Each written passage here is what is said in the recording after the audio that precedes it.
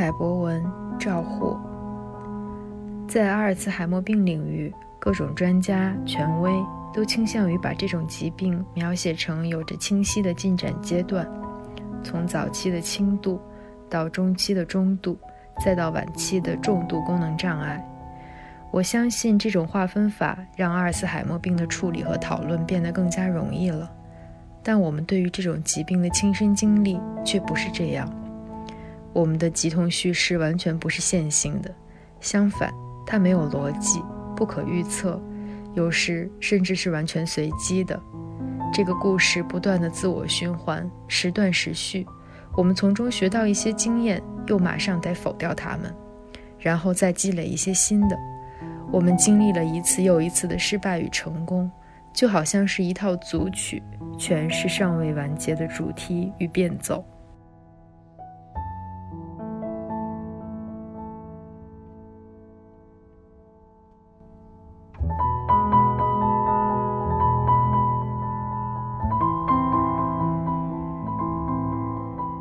陆小亚给妈妈当妈妈。春节前后，妈妈的头就抬不起来了，大脑的定向功能也失去了，觉也睡不好，腿也明显的失去了力量。现在的妈妈有一副颤颤巍巍的双腿，一个深度佝偻的躯干，一对瘦瘦的胳膊和一个失去方向感的大脑组合而成。这个身体仍然有着自己的需要，比如会顽强地从沙发上站起来，趔趔趄趄地开始游荡，从桌子轮椅间穿过，缓慢地移向一个个角落，仿佛角落里藏着什么宝贝。用这副身体游荡究竟是怎样的感觉？我进不去他内心的黑洞，我只能用自己的身体去感受他的身体。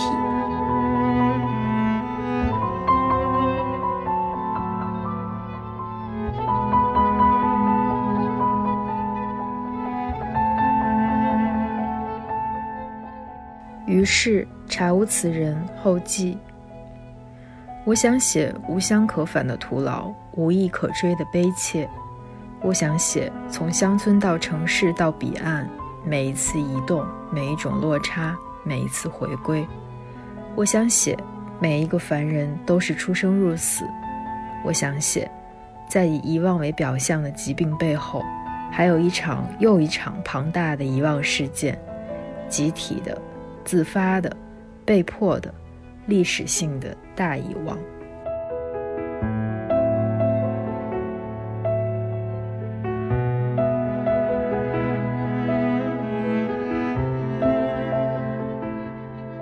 各位听众朋友大家好，欢迎收听新一期的随机波动，我是傅世野，我是冷建国。那这一周知琪去休假了，然后我们迎来了一位重磅嘉宾。这么说好像是因为他休假所以我们迎来了重磅嘉宾其实并没有这个因果关系。对，我们今天请到的嘉宾是一位很特别的嘉宾，是陆小亚老师，可以先让他跟大家打个招呼。大家好，很高兴今天3缺1，然后我来补这个空。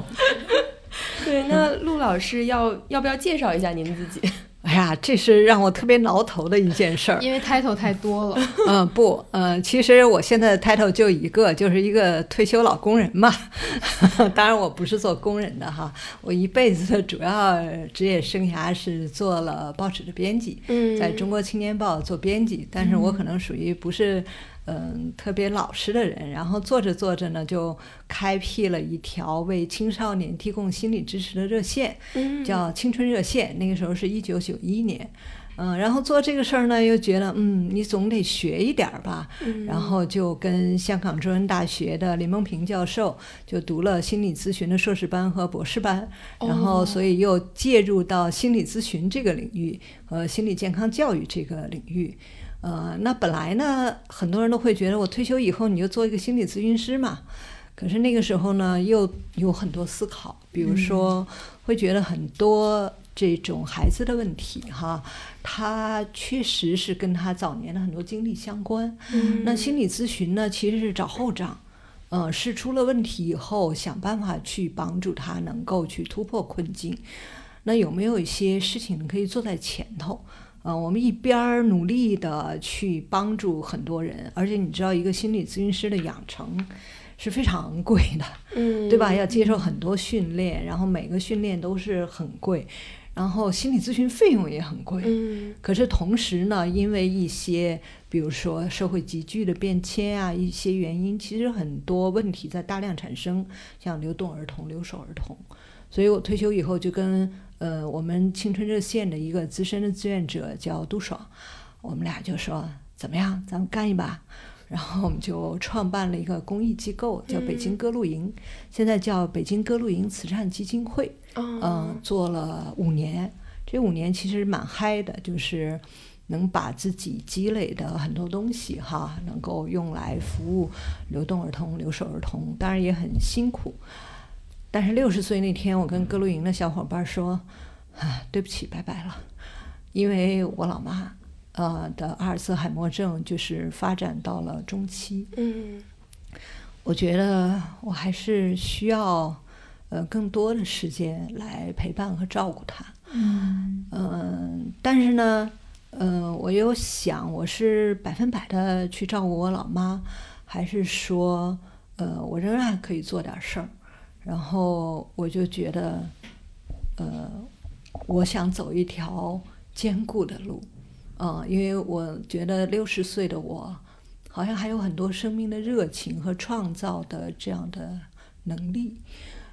那当然了，因为一个是面对老妈的衰老一个是面对我自己的衰老，所以我就会开始关注老年和死亡问题。然后就突然脑子里就一个 spark， 然后就想我到大学开一门课吧，因为那时候北师大一直在勾引我他们早就要我去开课，可是我在忙着我的 NGO 嘛。然后我想现在 NGO 不做了，那我就去北师大开一个课吧。开什么呢？以前我也在大学开过大学生心理健康一类的，我不太想重复，然后我就想开一个生死学的课吧。但是怎么开，怎么能让学生不被这些东西吓到？我想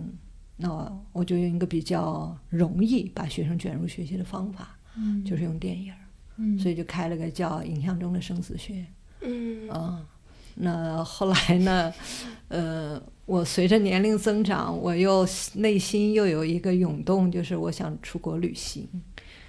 因为我怕越老越走不动了。那一开课你就知道我这1个学期就不能动，然后只剩下寒假暑假，我还要跟年轻人们去挤，还很贵。所以我就后来这个课由年轻老师接手，然后我就开始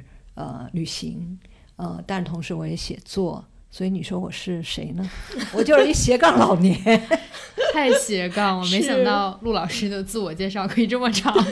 希望我们在这个年纪也可以这样回头看自己的一生，好丰富，而且做了很多有意义的事情。是的，这个自我介绍信息量非常大。就是我就给大家再捋一下，就是刚陆老师说到一个点是说他1991年的时候在报社，然后那个时候我刚出生，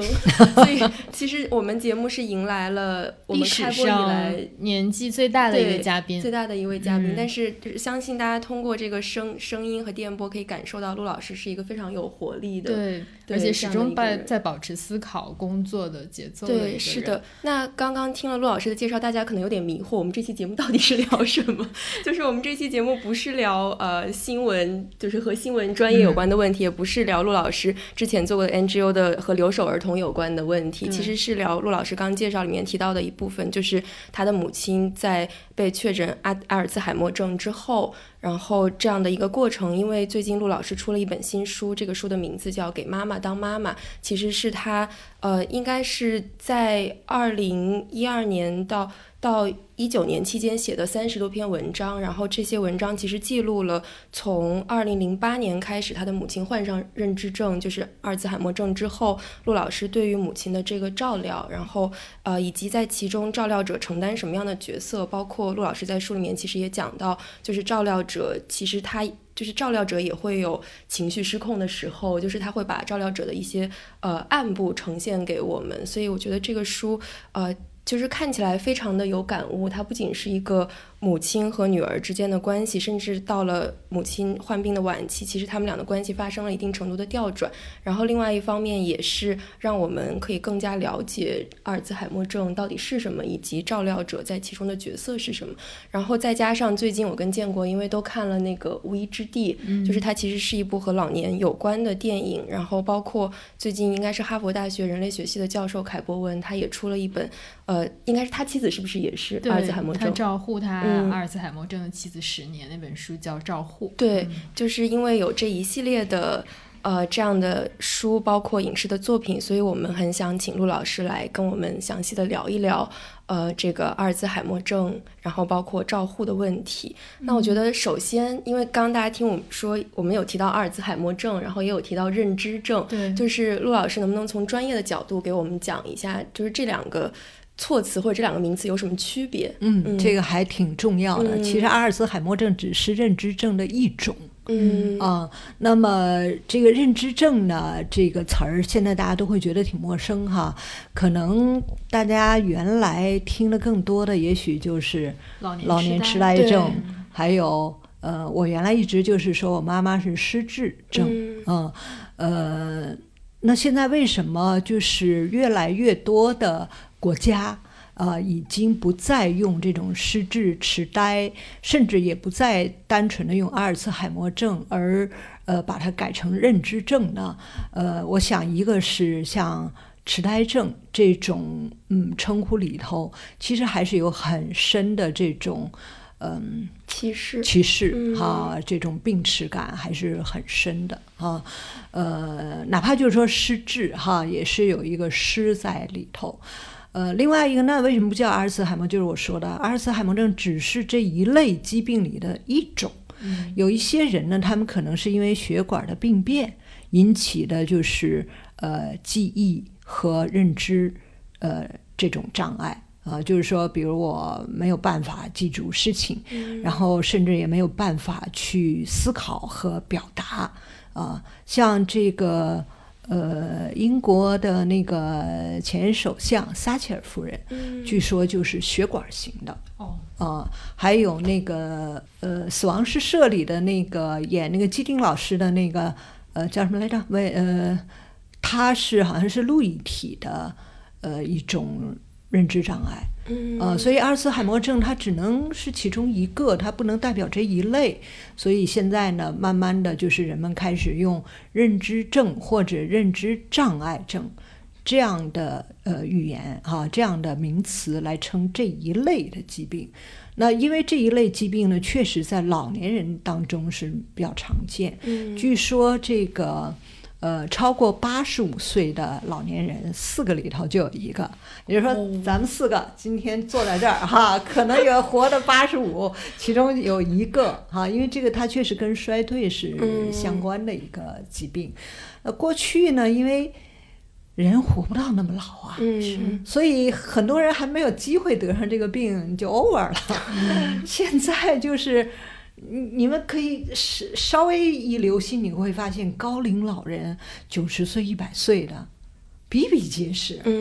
已经不算什么了。所以呢，就是相应的老年性的疾病它就凸显了。您在书里也有提到，这其实是老龄化社会的一个必然会出现的问题。包括我觉得在这本书里让人看着很扎心的一点，就是其实是陆老师是退休之后，然后反过来照顾自己的母亲。其实那个时候可能您也不是非常年轻了，而且与此同时，其实您的丈夫还在照料他的父亲。对，然后就因为要照顾双方的老人，他父亲96岁去世的。是的，所以就相当于一对不是很年轻的夫妻，反而要因为照顾自己的父母也要分居然后承担这种心理上和身体上的劳动。因为无论叫认知症还是阿尔兹海默，其实对病人的家属来说都是非常痛苦非常大的一个打击，因为你知道这个病是无法治愈的，而且它会造成认知上自觉上的一些消失，包括他的记忆也消失。我觉得对于照护者来说情感上的打击非常大。您能跟我们讲一下您最初知道您妈妈确认这个病之后的一些感受吗？因为在这个之前呢，我就知道这个病，而且我知道有些人像美国前总统里根大概拖了14年以上从患病，从他公开，然后到他最后去世，那个过程是特别漫长的。所以当然我也看说平均寿命是8年，然后我的第一个反应就是我要打场硬仗。这个就是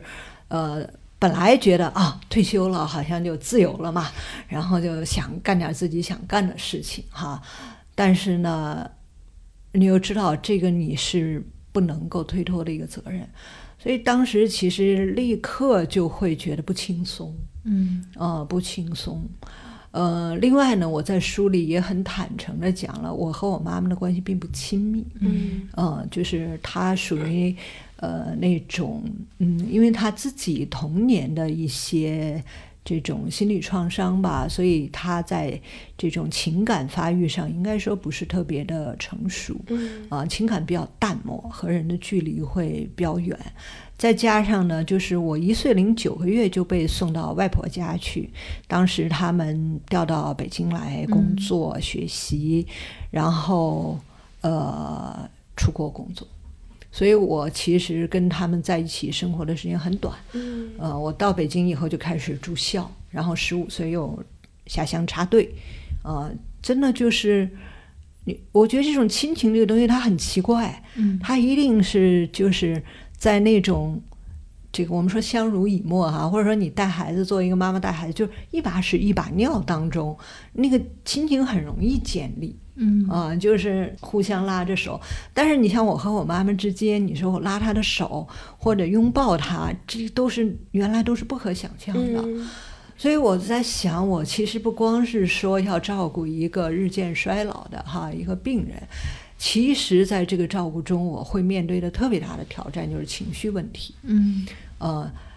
有的时候我在那个微信的那个诸爱之家，就是这个我们这些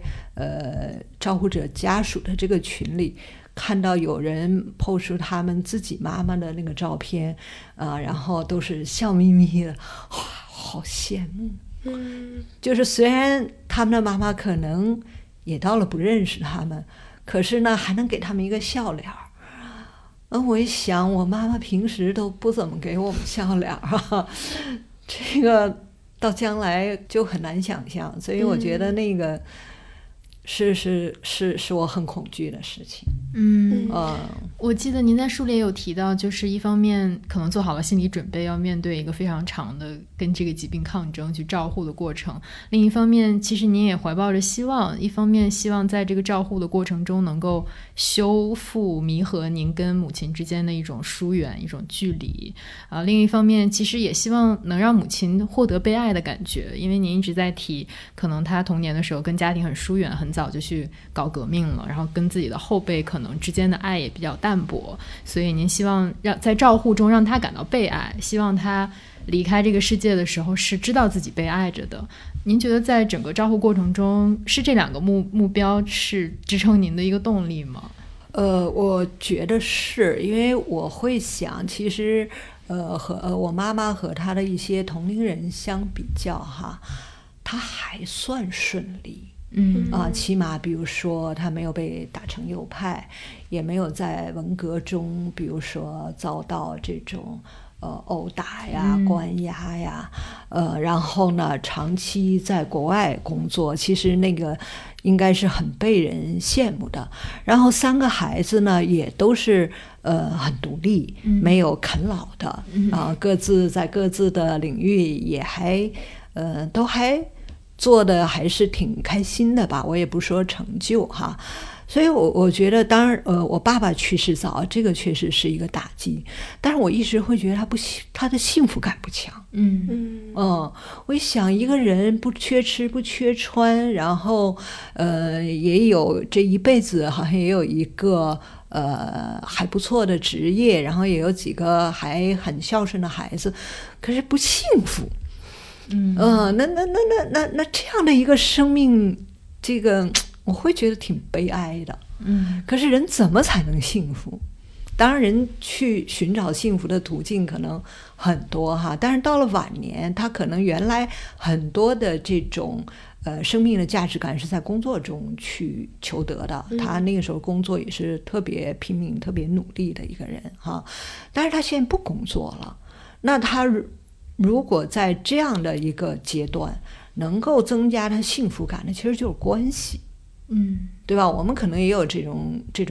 感觉哈，不管我们在外头就承受了什么样的压力，当然我回到家感觉有很温暖哈，然后跟家人能够诉说，然后我们能够共享很多快乐，然后你会觉得是受滋养的，然后就会觉得这个幸福生活还是幸福，内在有幸福感。我想一个人内在要有幸福感，死的时候一定会是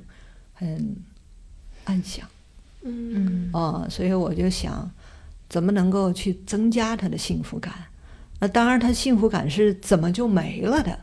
我想还是因为就是一些早年的一些东西吧，所以他对人的信任的程度是比较低的。虽然他在工作上是有成就的，其实他内在的自我并不那么肯定，所以他有的时候他老要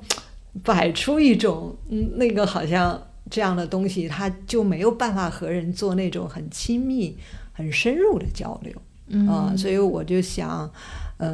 特别是我自己在人到中年以后去学了心理咨询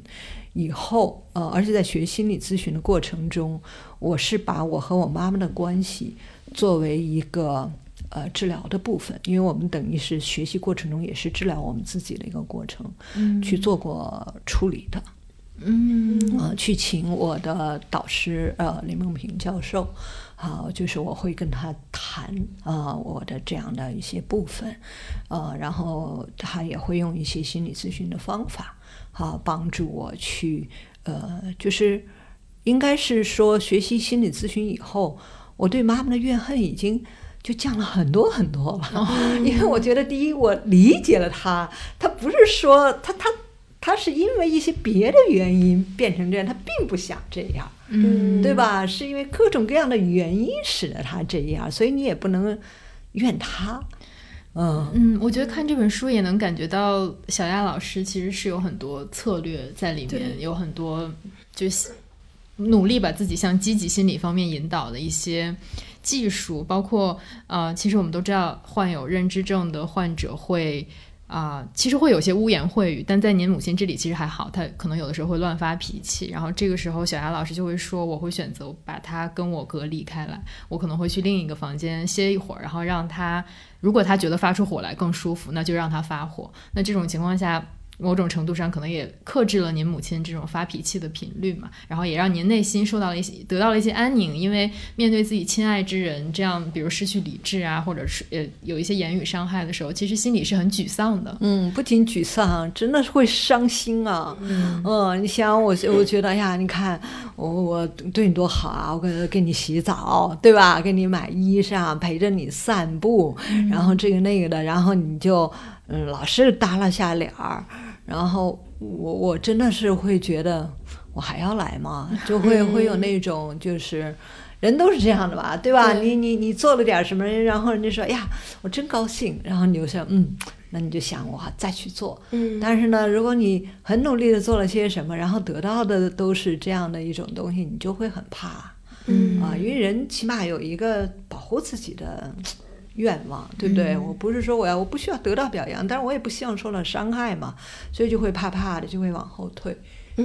对，我记得陆老师在书里面也提到说，他其实比如说母亲这样发火的时候，他会告诉自己说他是一个病人，但实际上人还是有那个情绪，就是即便你知道他是一个病人，但是他对你发火了，你还是会觉得不开心。然后最后陆老师好像发展出来一个机制，就是会告诉自己说他发火的对象不是我，对他并不是迁怒于我。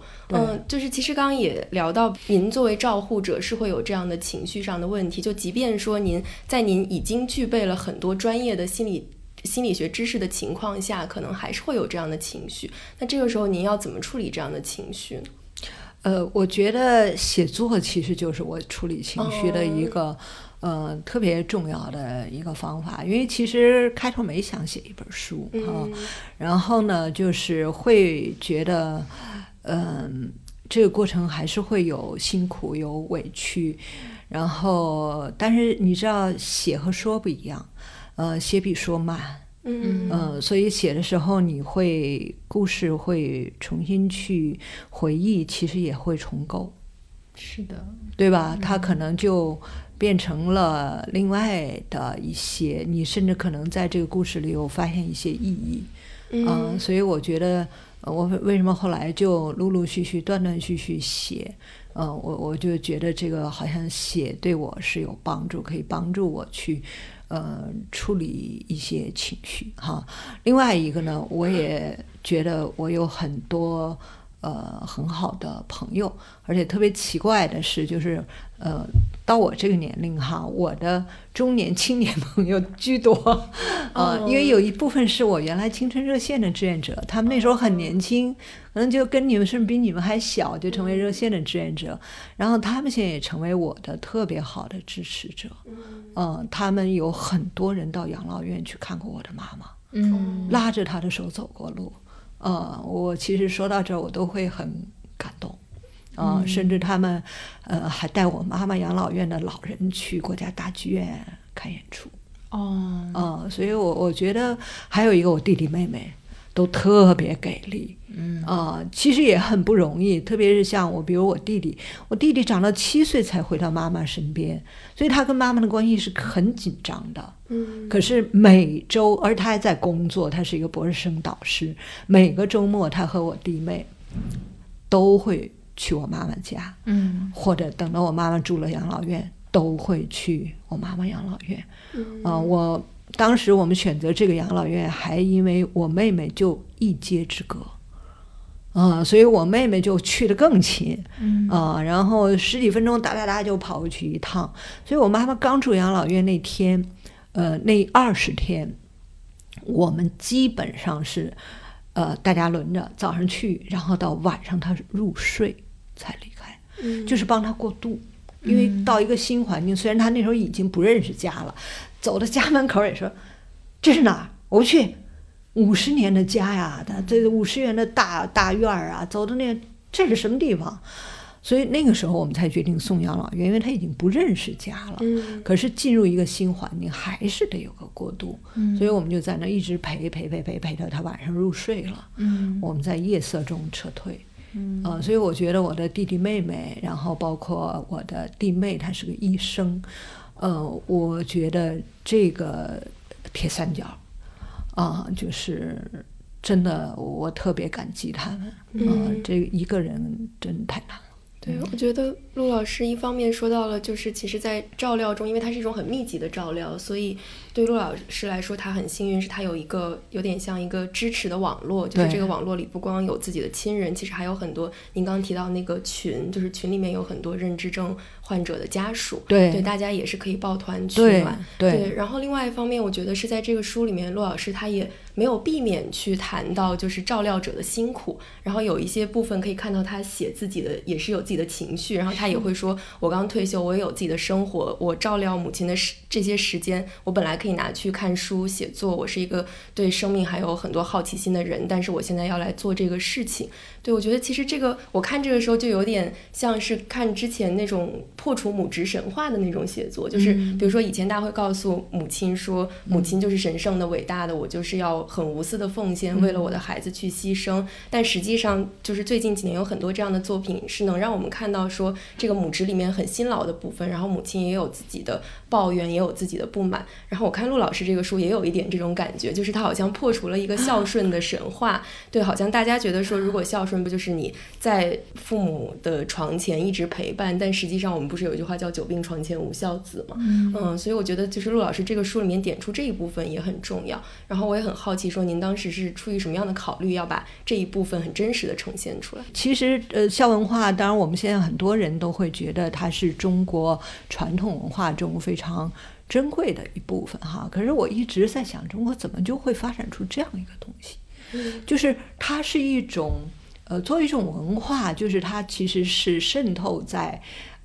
它不一定是通过文字哈，当然也有所谓孝经啊，或者是这样的24孝啊，或者类似这样的一些这种文字的东西，但是它可能更多的是渗透在习俗里啊、言语里啊，一种看不见的东西。我其实对这一部分一直是没有特别做过研究，但是我真的是会觉得难道亲情不是一种自然的感情吗？就比如说哈，我现在其实就不太担心说等我老了，然后我女儿多么嫌弃我，因为我始终觉得那个亲情就一把屎一把尿，然后就在那里，就很自然的就形成了。但是我觉得孝文化里，我会觉得其实是有一点压力的。你们有感觉吗？我觉得有的时候我们讲这个孝，很多时候是一种情感交换，或者是一种劳动交换，就是说我父母这么辛苦的养育了你，你怎么会在他老的时候不孝？这似乎是一种爱的交换，变成了一种责任的对调。但是我觉得您在这个书里其实把孝转化成了一种爱，而且您一直在强调这种积极的无条件的爱。包括您虽然有提到可能母亲对你的爱是不足够的，但是你从来没有计较说那他对我的爱不足够，我在他晚年是否还要回报他？我不是没有计较过，我是计较过。但后来放开了，只不过是在学习心理咨询的过程中去处理过。所以我的那个怨恨就真的是降低了很多。我甚至都不敢说我完全没有了这一步，因为我觉得作为一个小孩子的时候，我当然希望妈妈能够抱我，能够亲我，能够说你好可爱。为什么我就没有得到过？所以我觉得我其实对于我来说，就是孝里头它有那个责任的部分哈。你刚才说到对调，其实这个词是我觉得在自然经济中是很自然的。因为那个时候真的是大家需要相互支撑，这样生命的轮转生生不息当中哈。但是呢，我并不把它看成我觉得它应该是自然的，而不是一种强制性的东西。我会觉得那个孝里头有的时候，比如说我们会受到这种指责。我其实有种无形的压力，你退休以后你干嘛不去你妈家上班？因为我有些朋友是选择了到父母家上班的，成为全职保姆的，那他们的是榜样，其实也让我是有点压力的，这是无形的，对吧？那我会希望这种东西变得更自然，而不是迫于压力。就是我觉得，比如说，妈妈曾经那样爱我。所以我也很想好好爱她，我会觉得这很自然。如果说因为她是我妈，所以我必须要尽这个责任，我不尽这个责任我就不孝，我还是会觉得那是很外在的压力。我希望越来越多的家庭就是慢慢让它自然的发生，而不是迫于一种外在的你不孝你不能不孝，你必须得孝，因为这个压力其实是很大，而且比如说到生命末期，到生命的最后，你要不要抢救？我看了多少人纠结呀，明明知道这个生命是抢救不回来的，可是如果你不去掐管子，我是不是就不孝？甚至有的人最后因为这个东西自责所以我会希望这种。坦率说，我就觉得，因为中国你知道，过去儿童是不被当成一个完整的人的，所以呢，我觉得是不是儿童都没有太好好的被，不是说没有被养大，但是在这个养的过程，他作为一个完整的人格要好好被对待过的话，我想是不是那个孝文化就没那么强？我可能会让很多人不接受我觉得发展出这个东西就是它带有一点点的压力的。我就想到您在书里有提到您母亲这一辈人的特殊之处，您管这一辈人叫独一代。就是他小的时候可能很小就离开家去搞革命了，去参与政治学习和政治运动了。他没有亲自给父母养老送终，也就是没有履行所谓孝的这个责任。但同时在这个搞革命的漫长岁月里，他也错过了自己这一辈孩子的关键的抚养期和陪伴期，所以我觉得您在您的印象里，其实这个独一代它处于一个完全情感真空的状态，它是在两代亲情之间失去了两个连接。对，其实这些人到老了以后状况特别多，我有时候看得我惊心动魄。我一直在一个医院里，那看到也是啊，就是60、70岁的儿子推着80、90岁的妈妈去看病，这个妈妈是挨着科，每周要2、3趟到医院，挨着科的看，然后其实没有看出什么病，孩子崩溃啊，就是他们因为没有这种特别自然的这种情感的流动爱的这种流动那种，所以他就是会有一种操控，就是我要抓住孩子啊，你不带我看病，你就是不孝顺。然后那个孩子也都60、70岁了，白发苍苍啊。我有时候看到70岁的人跪在那儿给妈妈喂饭呀，当然又感动又心碎，你知道吗？真的是那样啊，就是有的都是最后就是我有一个朋友70岁了，他自己心脏就实在不行了，把妈妈送到养老院。但是其实这里头呢，我们很多人过去，很多老人家是不接受的。你把我送养老院，就是让我很没有面子，好像我被抛弃了。我自己的亲身感受是什么呢？当妈妈进了养老院以后，她得到了一个非常专业的照顾，比如说洗澡，比如说穿衣裳，先穿哪只后穿哪只，甚至怎么把它放到沙发上，他们都经过，那个护理员都是经过非常细致的培训的，他们做的比我好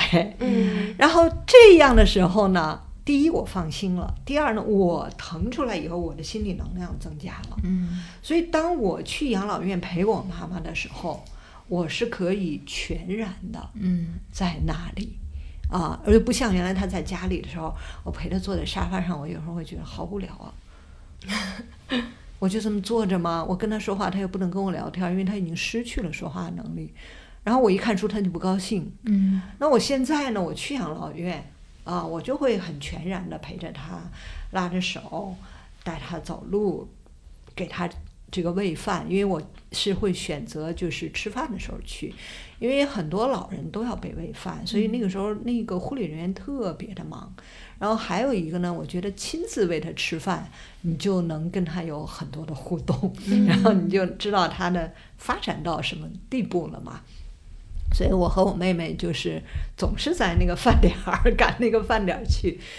这样的就是我觉得我反而我对他的陪伴的时间可能短了，因为毕竟不是24小时嘛，但是我陪伴的质量高了。其实这个用在孩子身上一样的，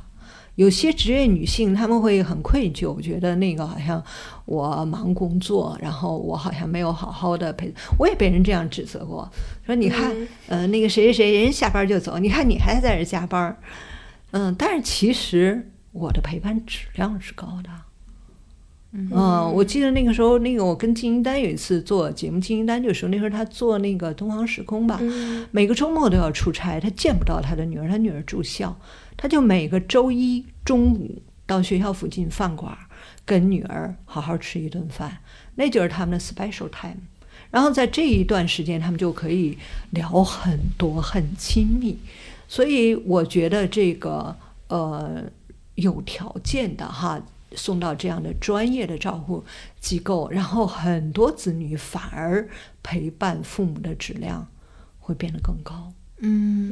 我也有点想聊一聊养老院这个问题，因为我前一段时间看凯博文的这个《照护》这本书，他其实是医学人类学的一个奠基者，而且他自己研究照护就研究了非常多年，包括临床上这种心理的关照然后对疾病的社会学的一个分析。但是在他的妻子得了阿尔茨海默10年之后，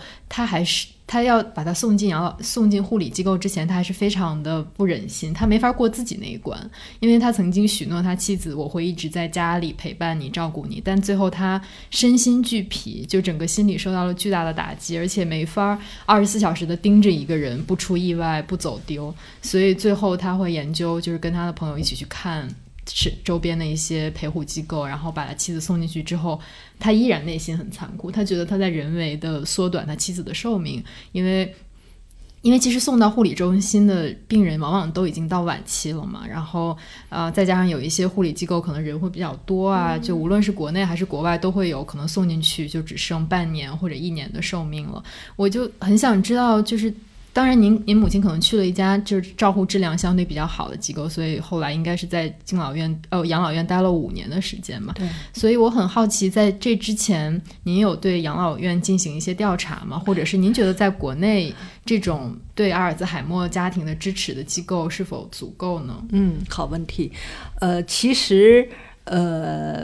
养老院我们早就看，甚至还带妈妈去看过不止一家。然后那个也非常纠结。其实这个有一个在国外也是做阿尔兹海默研究的一个中国学者，我去听他的课嘛，他回国给我们这些人做讲座，然后我就跟他咨询这个问题，然后他说那你要做好思想准备，进去基本上就是半年。但是我创造了奇迹，或者说我们创造了奇迹。我觉得我妈妈后来差不多5年呀。就是这是跟那个照护的品质是相关的。当然这里头呢，不同的养老院可能照护的品质是不一样的。像这家养老院，就是我妈妈进去前3年我就去考察过，没舍得送。然后一直到我妈妈不认识我们了，也不认识家了，然后我们觉得心理冲击会小一点。就是因为他每天早上醒来，他看着这个人谁呀？他不知道是谁。他看这个地方是哪儿啊？他不觉得那是。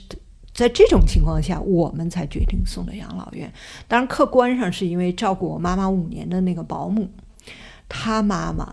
81岁，她说我得回去照顾我妈妈，不然我会后悔。因为她爸爸是突然去世的。幸亏她回去了，回去以后她妈妈癌症，她好好照顾了2年。那这个阿姨走了，这个阿姨等于是从我妈妈病还不严重的时候陪着一路过来，一点一点过来的，所以她跟我妈妈是有感情的。而且她是一个南方人，她做的饭我妈爱吃。后来我们就去家政公司，你就会发现要找一个能够做饭合我妈妈口味的人就非常难。而且我们也知道到后期1个阿姨是不够的，你至少2个人，因为到后来这个阿姨就是比如我一去，她就说好，我现在去买菜啊，因为她不敢离开人了。所以1个阿姨根本不够，你要雇2个阿姨，雇2个阿姨，你想想是个什么场面？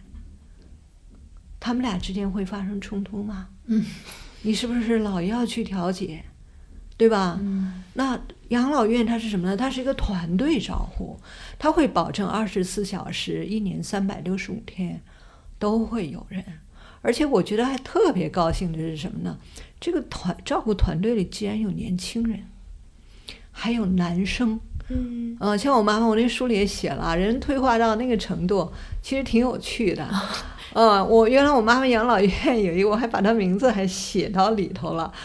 一个胖胖的一个那个很年轻的一个这个护理员，我妈跟她可好呢。她可听她的话呢。那个每一次就是我妈还闹脾气，那个胖胖过去，我妈就乖了。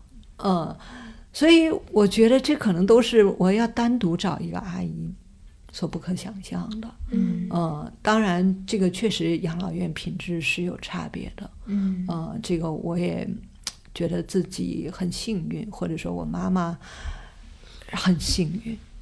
是应该，甚至有时候我都会说10万个老人里头也没这么一个10万分之一的幸运，甚至100万分之一的幸运。就包括这种财务上的这种压力也是会很大的。是的。就是您在书里面也提到说，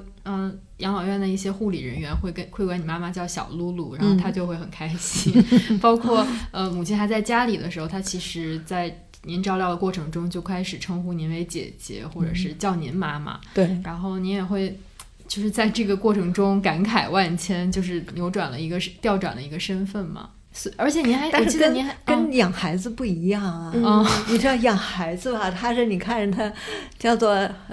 有苗不愁长，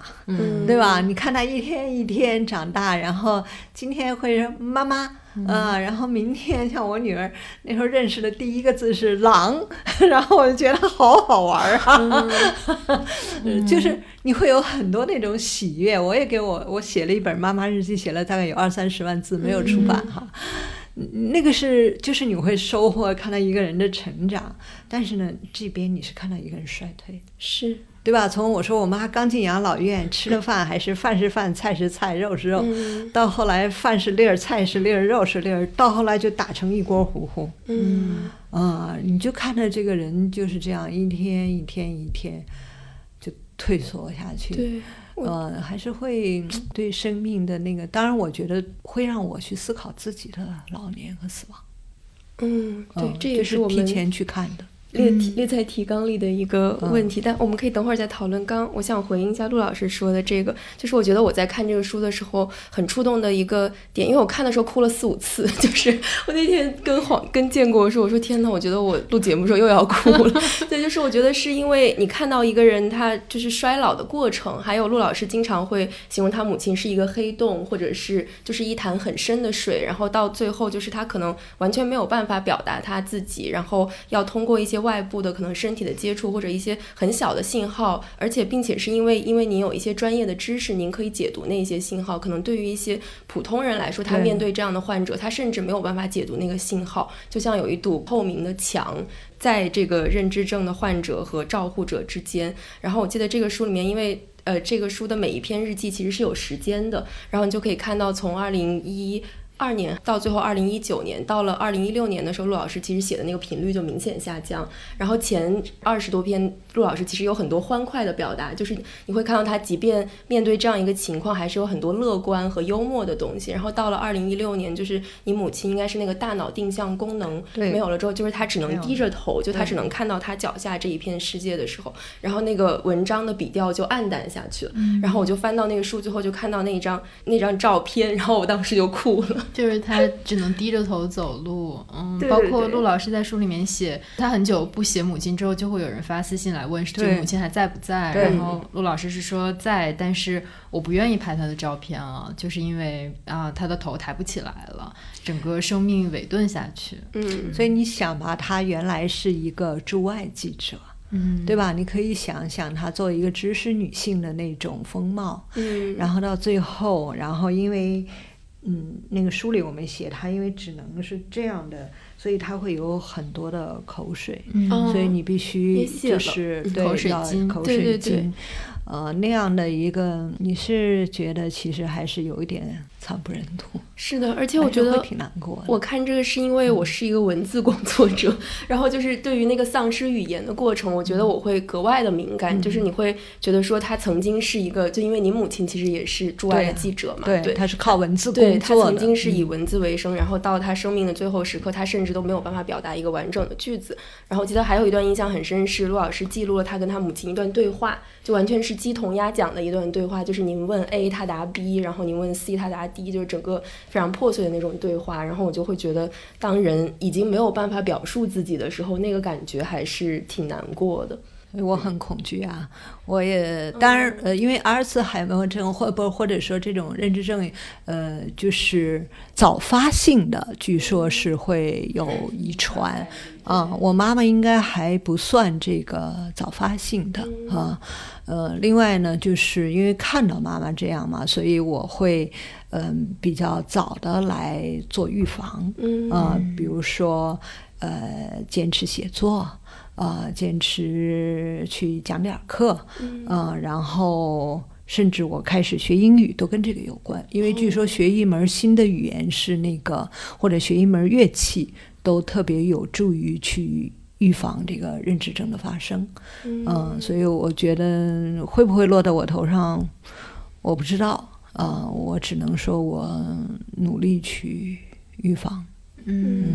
我记得乔纳森·弗兰岑在他的一篇文章叫《父亲的脑》里面写到，因为他目睹他父亲得阿尔兹海默病去世的一个过程他就说早在他的父亲的肉体去世之前，他其实已经跟父亲经历了一个非常漫长的告别但他后面也有提到这个病如何改变了他自己。他说他以前一直非常珍视的3样东西是我的智慧、明理和自觉。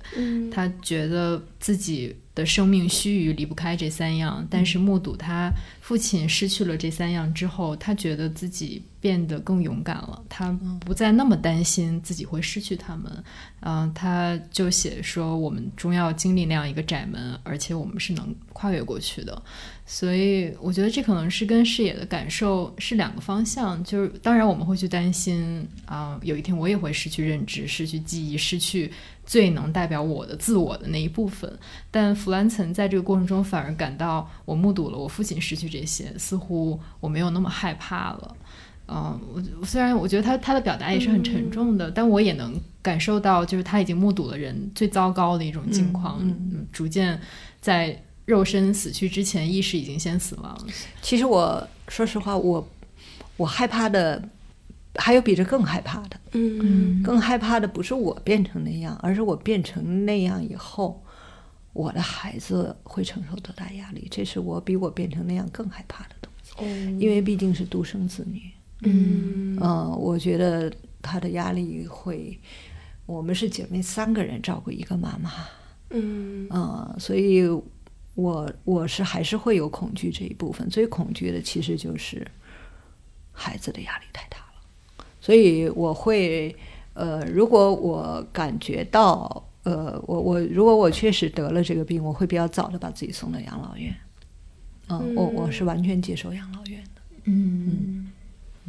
感觉聊到这好沉重啊，突然就在座女性突然开始思考自己的命运。对，这个真的挑战是特别大，尤其是很多子女还不跟父母生活在一个地方。是我看您的书里面，就是像您就是同院里的也有一些叔叔阿姨，他们进了养老院，然后他们儿女都还在国外的那一种。对，我觉得很我妈妈养老院很多都是有的是1年回来1次，有时候拖着箱子直接从机场就来了。我是会觉得，反正是会压力是会比较大，做子女的压力是会比较大。您觉得会在这个过程中去比如相信命运吗？因为我记得您在书里总提到说可能是老天要让我来这样给我的妈妈做妈妈之类的。其实我是不太信命的一个人。我一直会觉得就是同样的情境当中不同的选择会导致后来人生道路的很大的不同。这是看我的同龄人，比如说我15岁插队一条炕上睡6个女生，后来的那种命运也是很不相同。那我在想，我成为今天的我多大程度上是因为命运？我想是有一部分，比如说我生在了一个知识分子家庭，这个我觉得我不否认，它可能够给我的在知识上的滋养是会更多的但是也有一些部分我知道，就是在没有任何一个人在看书的情况下，在陕北的煤油灯底下只有我一个人看书，所以我觉得这个他对我后来的发展真的是非常重要所以我是一直并不是特别相信命运。但是妈妈得了这个病以后呢，我觉得给她一个积极的解释，就是给我一个，因为我不得不去照顾她。如果说她还挺好的哈，基本上能自理，像有些老人家到90岁还能自理，那我会不会就是跟他的关系就还是会挺远甚至我都不会想到要去给他洗澡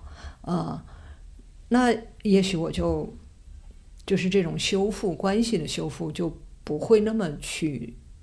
多的机会去做，就是因为他已经需要人去更多的陪伴去照顾，我不得不去的时候，其实那我想我就是可能老天就给我这么一个机会看看我能不能去做一些通过照顾这样的一个衰退的妈妈去让这个关系有一些修复，或者说让我妈妈幸福感变强一点。您刚才提到就是文革下乡的那个经历，也让我感觉这本记录您和您母亲故事的书，其实某种程度上也是一个政治变迁在一个个体家庭里的折射。包括您妈妈其实是赌一代，她整个政治运动让她在一个爱的链条里断裂了。包括您小的时候也经历了文革的整个过程，然后就是作家于适，他也是一位翻译家，在《查无此人》里面其实是根据他父亲的一个阿尔兹海默的经历写了一篇小说。他在这个小说的后记里面就写，他说在这种以遗忘为表象的疾病背后，还有一场更庞大的遗忘，集体的、自发的、被迫的、历史性的大遗忘。因为他在回述他父亲的经历的过程中，其实也是走过了整个中国的这个政治运动史。所以我有一点跑题想问，就像您可能已经年近70，也经历了这样的一个政治上的运动波动您这样去重新回望母亲的记忆，包括回访您自己的记忆的过程中，对当下，因为当下我们经常会提到今天的政治性抑郁，无法理解今天很多政治上的变动，您从一个比如我们的长辈比我妈妈还年长的人，然后从一个心理学研究者的角度，您会有一些什么样的寄语吗？什么样的期待吗？我还是非常希望有些东西能被证实，因为疗愈其中就是有一点你要先去面对它，不面对它其实是没有办法疗愈的。那我看到很多老人家那种创伤一直带到晚年。我其实在写一本新的书，叫旅行中的生死课。其中有一篇，也许题目叫做《记忆即生命》。其实这不是我想到的，是我原来读过这样一篇文章。在讲就是2战中这个犹太人他们怎么记录他们所受的这种苦难那我觉得为什么说记忆即生命，因为这些东西被忘的时候，你会发现后头有些事情有可能再发生，这个是很恐怖的事情。有没有再发生？其实是有的。从另外一个视角讲因为我最近也在思考生命末期，就是走到人生尽头这样一个临终者，或者是不到临终但是生命没几年的这样的一个人生角色里头要去做一些什么，就他的这个角色的意义是什么。我罗列了很多，其中有一条叫为历史留下证言。我个人觉得还是很重要。对，我觉得陆老师说这个为历史做证言其实也非常重要，就是像刚陆老师讨论可能是陆老师这一代人所经历的这样的一种历史，其实每一代人都会经历自己的历史。对于我们这一代人来说，可能我记得就是应该是前一段时间不是那个李医生去世1周年嘛，然后就在社交网络上有人转发纪念李医生，而已经有一些人不知道李医生是谁了。就是我觉得现在这个时代就是遗忘的速度其实越来越快，然后因为我们处在一个网络高度发达的时代，有很多东西它可能是以电子的形式呈现出来的，而这样的形式它来得快去得也快，可能当它失去了之后，对于很多人来说它甚至都没有发生过，然后这个可能就更说明了记忆是一件非常重要的事情。所以应该有仪式有纪念物就是因为就像你说的，它会很快被遗忘，信息量太大了但是有仪式有纪念物就变得不一样了那我想就是我去波兰为什么有那么大的触动，你会发现那种纪念物那种仪式甚至人名比比皆是你在那个奥斯维辛，你看他们那个犹太人把所有的名字那么长那么高，几百万个名字然后你去那个以色列大屠杀纪念馆，有一个儿童馆，一个孩子每个孩子的名字都被朗读出来，那个就变成一个鲜活的曾经存在过的生命，而不是一个干瘪的一个名字所以我觉得那个仪式感和纪念物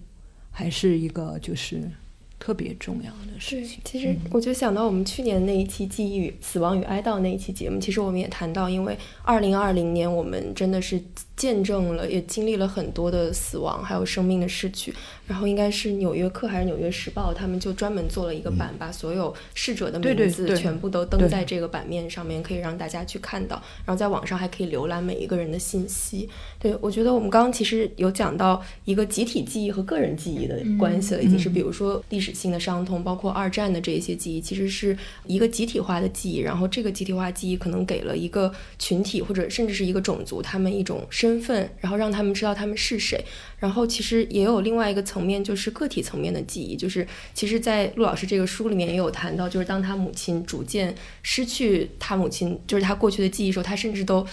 面对自己住了50年的这个家，他都会觉得陌生，他不知道自己在哪儿，没有办法锚定自己了。其实这也是可能人走向就是慢慢走向死亡的过程中非常重要的一个课题。然后刚刚陆老师其实也一直有提到说，您在北师大开了一个特别火的课，就是很多人抢不到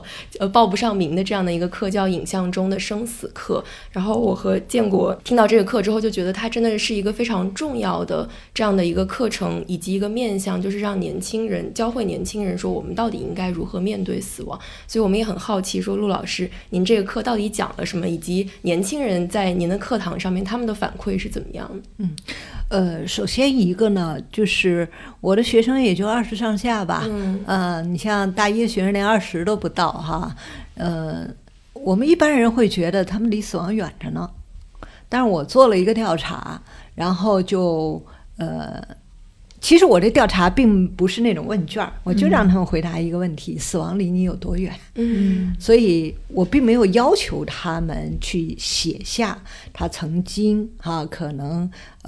知道的，甚至是面对过的，我没让他们这么写，我就是说死亡离你有多远。但是我有一个直觉，如果他有一些跟死亡就是遭遇的这样的一些，他可能会写出来。我那次是多少份问卷？38份，其中已经经历过祖辈死亡的大概有25、26个，那这里头的关系不一样。要知道，有一些孩子可是爷爷奶奶带大的，这个就不一样。然后我知道有些家庭为了不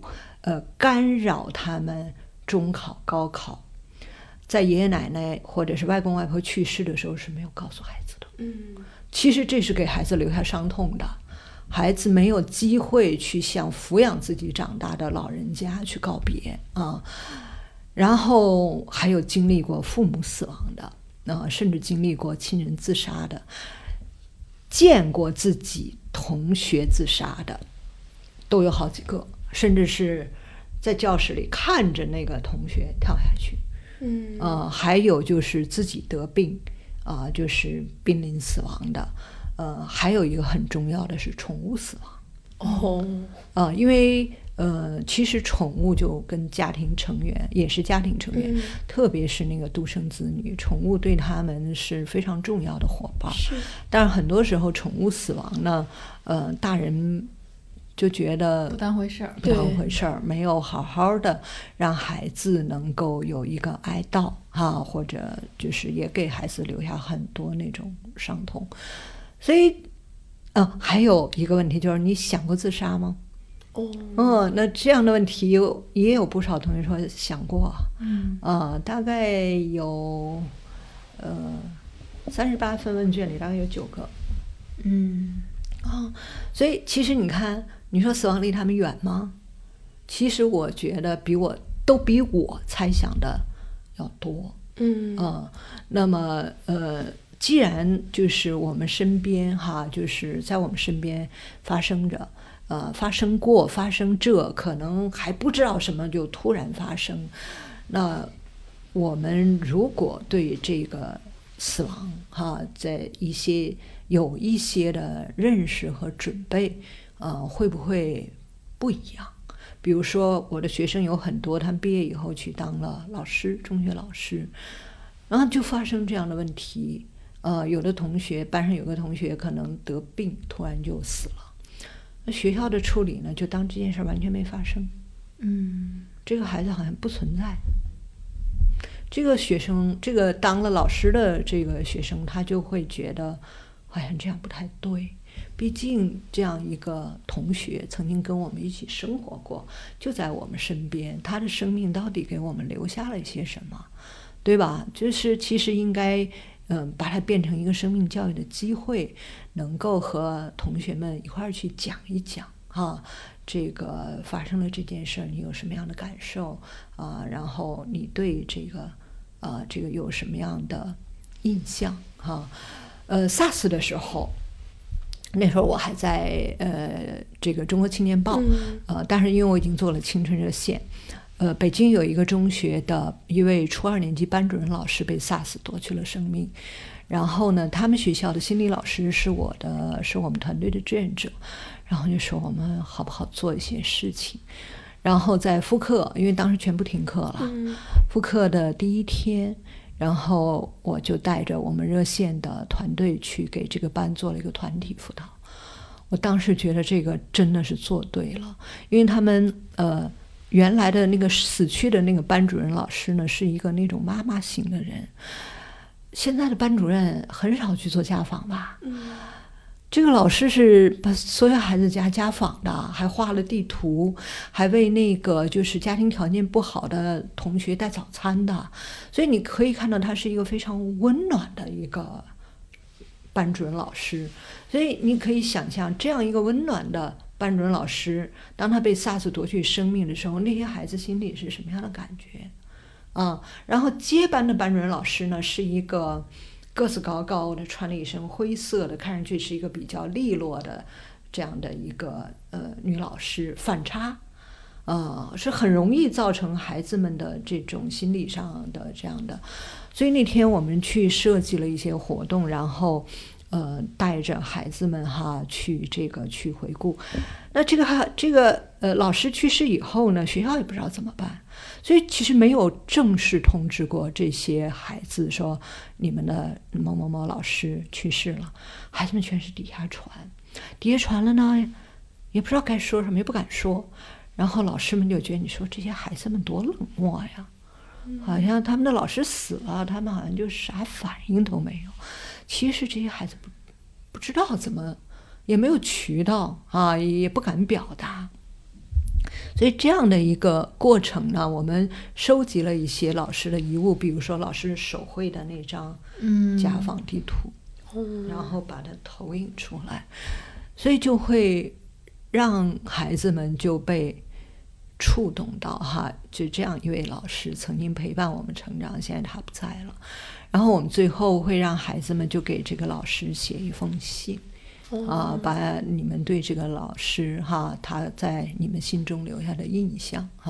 你们想对他说的话写出来，然后把它放在一个盒子里，做了非常精美的包装，送给这个老师的家人因为我觉得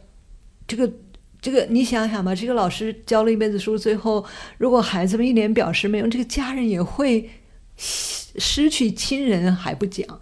也会觉得好像很冷漠但是呢孩子们能够用这样的一个方式告诉这些家人，老师我们爱你我们感谢你那我觉得这个都是就是非常重要的这样的一个哀伤的一个处理所以是不是还是需要让大家有一个情绪的出口，就是把大家的情绪表达出来？因为我觉得就是好像可能在中国的这种文化氛围里，大家倾向于对死亡避而不谈，就是大家很忌讳谈这个。对，但是避而不谈，就有些人就会抑郁就是你把情绪压到后头，然后慢慢的他就这个东西原来我没学心理学是我不懂。我在中国青年报那会儿当部门主任，我的部门里有一个同事，他的父亲死了，然后他请了丧假，然后没过几天回来，然后看他好像是若无其事就开始工作。到年底的时候他跟我讲说我要请假，然后我说怎么了？他说我爸爸死了以后一直特别难受。我才知道都半年多了你知道他真是表现的好像是但是他一个男士，他内心的那种哀伤他是压抑下去了。后来学了心理学，我才知道是哀伤是要允许的当然在不同的阶段，它可能有一些不同的这样的一些表现啊。那我在这种就是生死学的这个课堂，其实是涉及到了一些不同的一些主题甚至包括临终就是要不要插管这样的一些主题。然后他们会反哺他们的父母然后就是比如说家里可能也有这种老人，到最后他们也会去和父母商量是不是一定要去插管怎么能够让老人家走得有尊严，走得安详所以我不敢说对他们有多少帮助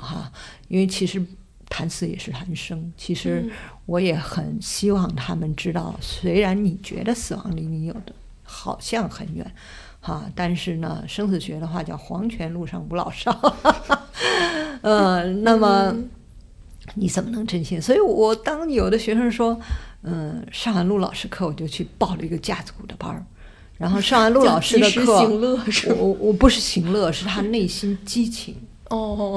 我觉得那并不是乐，是他要去找到他喜欢的事儿。比如说有学生说他因为高考嘛，就是早就把画笔丢掉了，上完生死学他重新捡起画笔，我觉得很好我觉得他比写多少路我多么感谢不用，就是他们生命中能有这样的一种热情出来就是通过学习死亡学会了如何活着，如何好好活着。对我觉得这还挺重要。刚听陆老师说，我就想到其实最近有很多自杀的新闻就是尤其是这个疫情，我觉得还是造成很多人的那个抑郁是的，就是疫情是一方面然后另外一方面我们最近也关注拼多多，就是拼多多的因为他爆出来一系列新闻，然后应该是上周一个长沙的男孩，他就从公司请假回家之后就跳楼了。然后包括之前其实有各种各样的，可能也有一些是我们身边的朋友，他们经历了他们朋友的忽然的去世，可能也是很年轻的人，或者是一些家里的亲戚朋友的突然离世。所以我就刚听陆老师说，我觉得这个就是有关死亡的教育真的是非常非常重要的，它给生者提供了一个情绪的出口。是，我觉得就是这些话题呢要能被谈，对，也要能被谈呢，它就有了可能性。你比如自杀这个事儿，我们可以在课堂上讨论吗？比如说我就用那个死亡诗社，因为那里头大家都知道对吧，那个是自杀了的。那在谈的过程中，可能有的同学也会说不自由勿宁死，然后呢大家讨论是不是不自由就一定要死那么不自由，什么样的不自由？那在不自由的情况下，除了死我们还有别的选择吗？其实在这种谈的过程中，就是拓展视野，拓展对这个问题的认知，解构这个问题会不会当他们以后碰到就是这种生命中这种非常难熬的时候，对吧，去想想还有没有别的可能性。就是我觉得这些东西当它变得可以讨论的时候就不一样，它就有就是我说是就是对话讨论，它其实就是把我们揪成一团的这样的，就等于扯开扯松嘛，然后就扩展这个视野，对吧，扩展我们的认知，然后就不那么钻那个牛角尖儿然后就知道世界上其实很多人都在面临这种绝境但是另外一方面呢，也真的是我觉得去年到今年的这种不容易底下，我们怎么样能够多给一些我们认识或者不认识的人你比如说快递一个快递小哥我因为寄了很多书，我总是会想多和他们聊几句，然后尽量减轻他的负担，然后多鼓励他，就这样一点点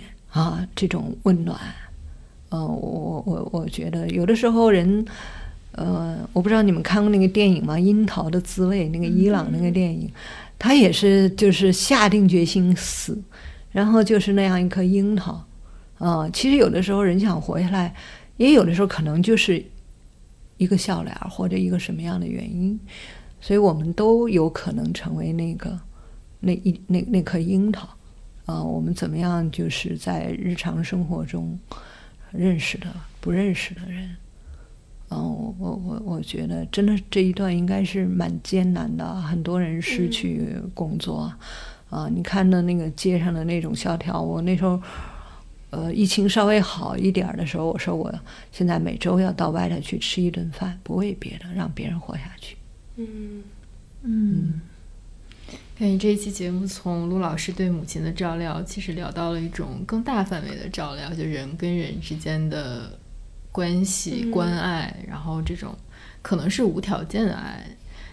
挺难的。所谓无条件的爱，我觉得怎么说，我们心理学上会一开始就要学，就是我们对这个来访者无条件的爱。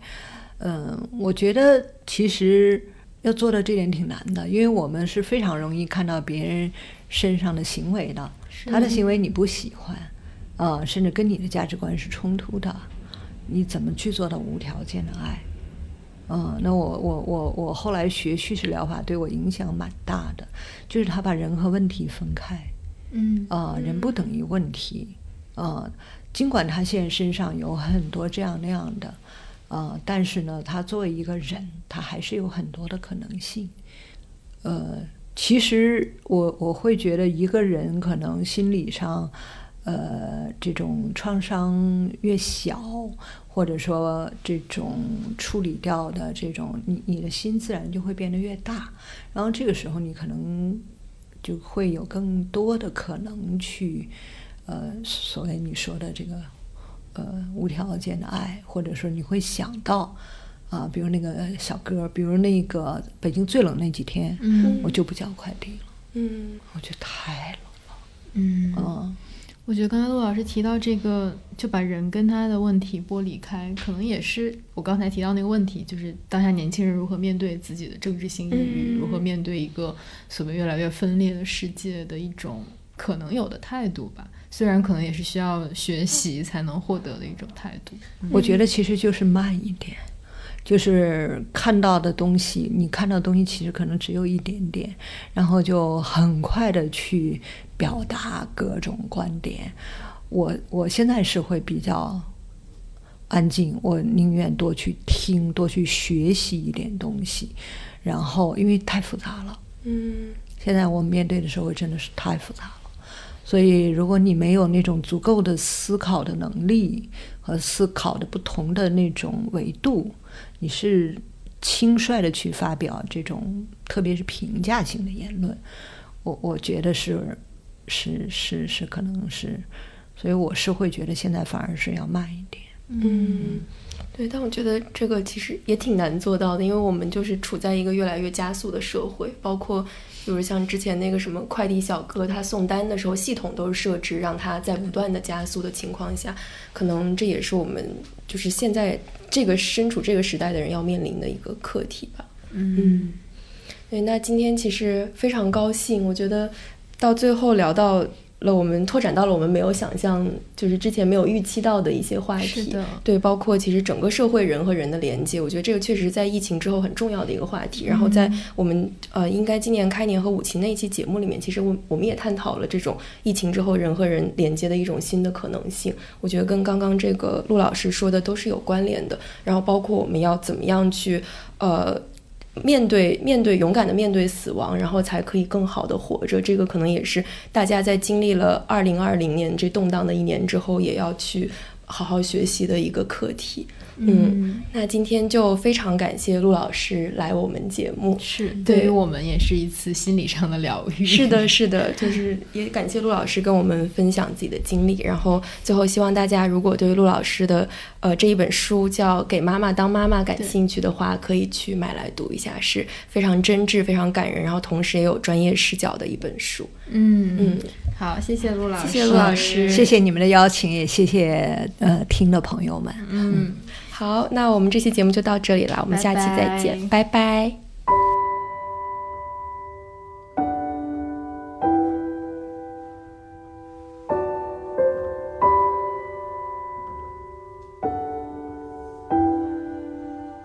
感谢大家收听，你可以在微信和微博搜索随机波动 Stochastic Volatility 关注我们，也可以关注官网 snw.stovol.club， 还可以在苹果播客、Spotify、Pocket Cast 等泛用型客户端收听我们的节目。如果你喜欢我们的节目，别忘了在苹果播客给我们5星好评，也可以通过公众号推送的2维码给我们打赏。我们下期再见。